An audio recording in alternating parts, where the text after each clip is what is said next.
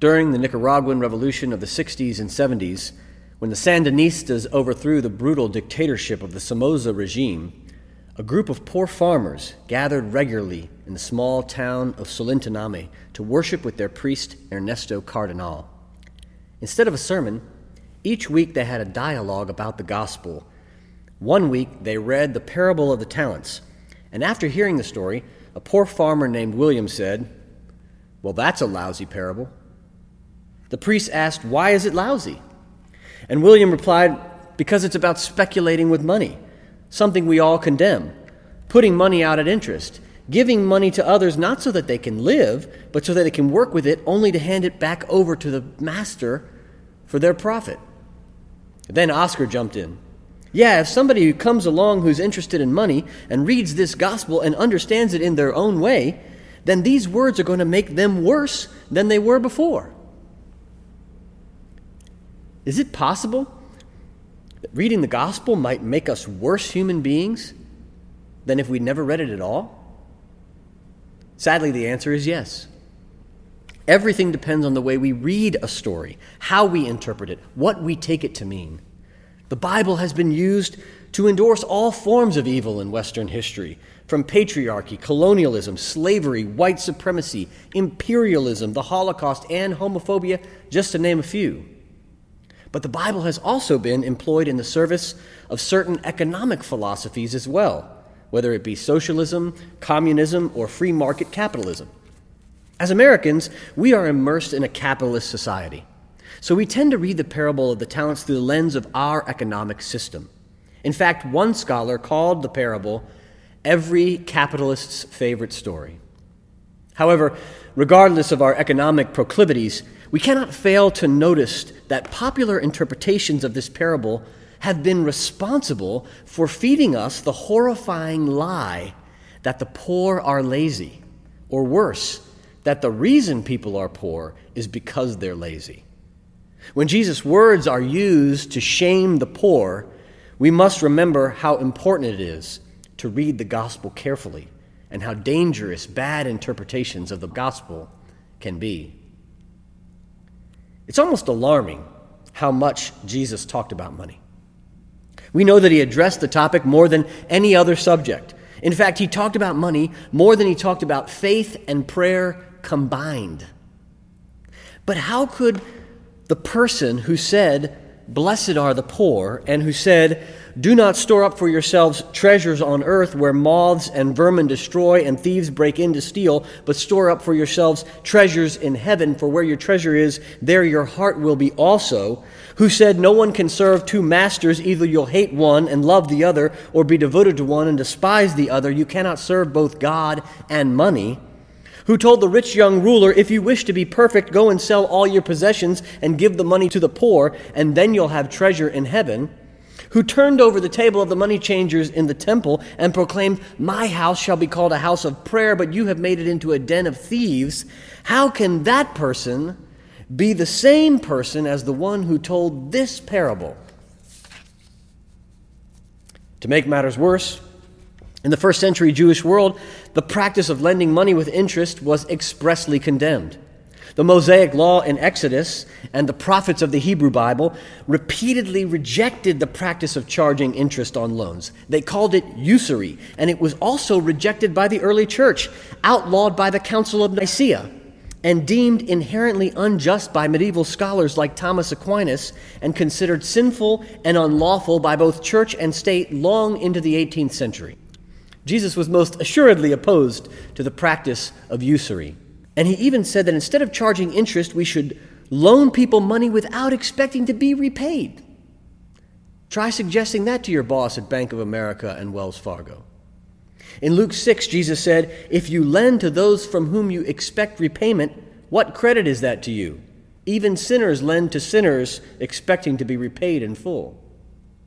The history of Jewish and Christian opposition to usury is a humbling example of how we love to take metaphorically what Jesus meant literally, and to take literally what Jesus meant metaphorically. It's how we end up with companies called 5 Talents Wealth Management in Canton, Georgia, or 5 Talents Financial Group out of Des Moines, Iowa. I think they may have missed the point of this story. The parable of the talents does not seem commensurate with any of Jesus' other teachings on money, wealth, or economics, which is why some scholars claim that Jesus didn't actually say it. And others claim that the moral of the story is to be like the wicked and lazy servant and subvert the master's system of economic exploitation.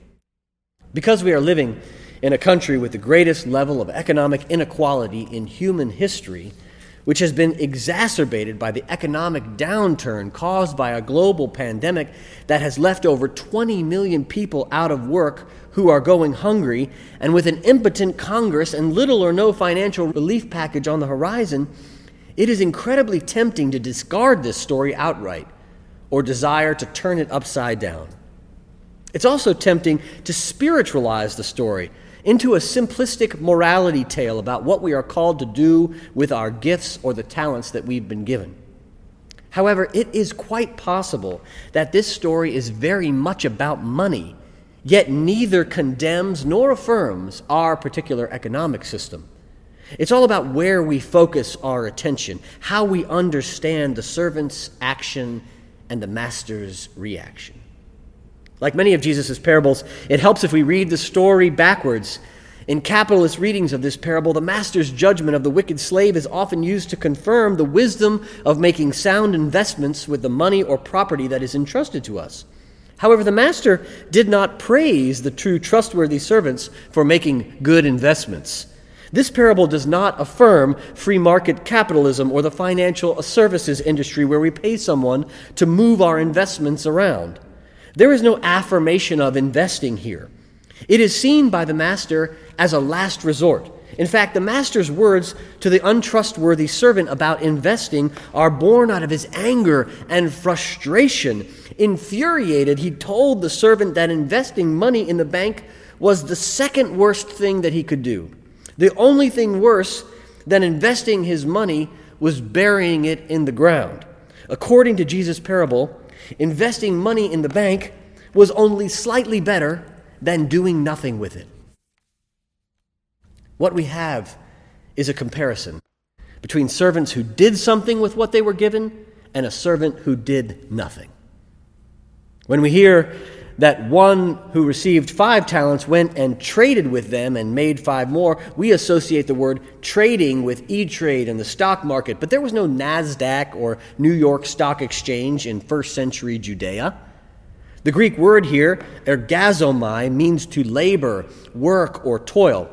Sure, it can refer to a trade, but not a trade in stock. Trades like blacksmiths, masons, carpenters, painters, leather workers, butchers, bakers, and candlestick makers, those kinds of tradespeople. We don't know exactly what kind of work they did, but the 2 servants in this story, the good servants, found some way to put their money to work and doubled what the master gave them, which resulted in them being given even more. The untrustworthy servant, on the other hand, did nothing and buried what was entrusted to him in the ground. Money needs circulation in the community for an economy to grow. Doing nothing with our money is the worst thing we can do. Keeping it for ourselves is the second worst thing that we can do. The best thing we can do is to put our money to work, to share it, to spread it around, to give it to somebody else.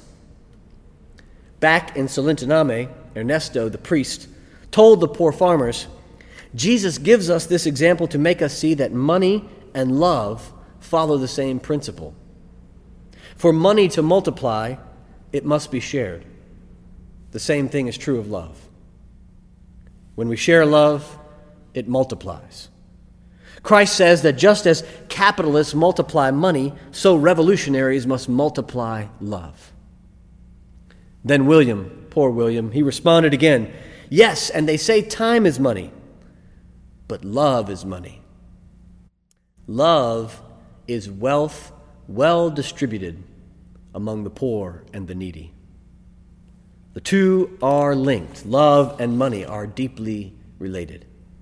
Right, Ernesto exclaimed. Money can be good if we use it as it ought to be used, distribute it widely. That is the way that love is multiplied in our material world. Finally, Ernesto said, this story tells us that anyone who won't take risks in order to change the world is condemned to solitude and separated from humanity.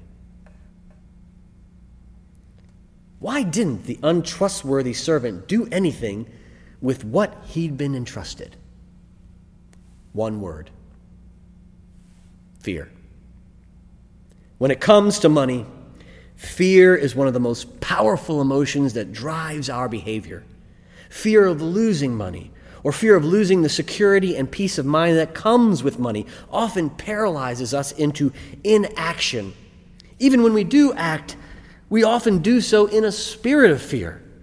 Fear is what drives us to hide our money, or hoard our money, bury our money, or invest our money in ourselves instead of sharing it with the world. But fear is a tricky emotion. Sometimes fear masquerades as a subtle anxiety about our financial security and an abundance of caution about our future. We don't always experience it as fear. Sometimes it feels more like anxiety about long-range planning and preparation, making a rainy day fund, putting away a little extra for retirement, or investing in our future or our children's future.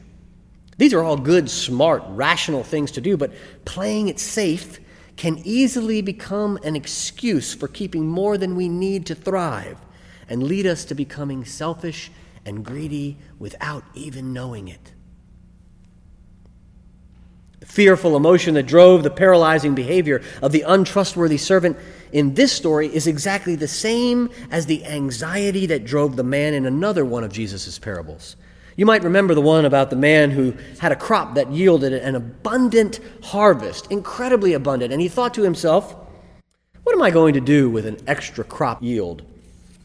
I have no place to store all this extra harvest.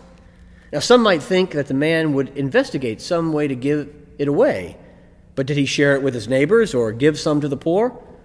Nope. He said to himself, this is what I do.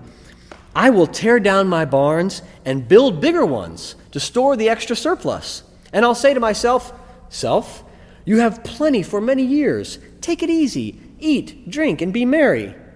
But God said, you fool, this very night your life will be demanded of you. Then who will get what you have prepared for yourself? This is how it will be, Jesus said, for those who store up things for themselves, but are not rich toward God. Master, the servant said, I knew you were a harsh man, reaping where you did not sow and gathering where you did not scatter seed. So I was afraid, and I went and I hid your talent in the ground. The servant thought he could play it safe. He thought that if he did nothing, he couldn't make a mistake. He thought that if he didn't do anything, he couldn't do anything wrong. He thought that if he buried it in the ground, then at least he wouldn't lose it. But the servant was severely mistaken. And that is the mistake that we often make as well. That's the danger of doing nothing. Precaution is not a virtue, at least not according to Jesus. Neither is fear or security either. Jesus said, those who seek to save their lives will lose them. To those whom much is given, much is required. With great power comes great responsibility. Doubt is not the opposite of faith. Hate is not the opposite of love. It turns out that fear is the opposite of faith, and apathy is the opposite of love. Faith and love require action. To do nothing is the definition of being untrustworthy with what has been entrusted to us. There's a quote that's often attributed to Edmund Burke, but it really comes from the philosopher John Stuart Mill, who said in 1867, the only thing necessary for evil to triumph in the world is for good people to look on and do nothing. The only thing necessary for evil to triumph in the world is for good people to look on and do nothing. There's this legend about a poem written on the wall in Mother Teresa's home for children in Calcutta. It's entitled, Do It Anyway. And it said, people are often unreasonable, irrational, and self-centered. Forgive them anyway. If you're kind, people may accuse you of being selfish or ulterior motives. Be kind anyway.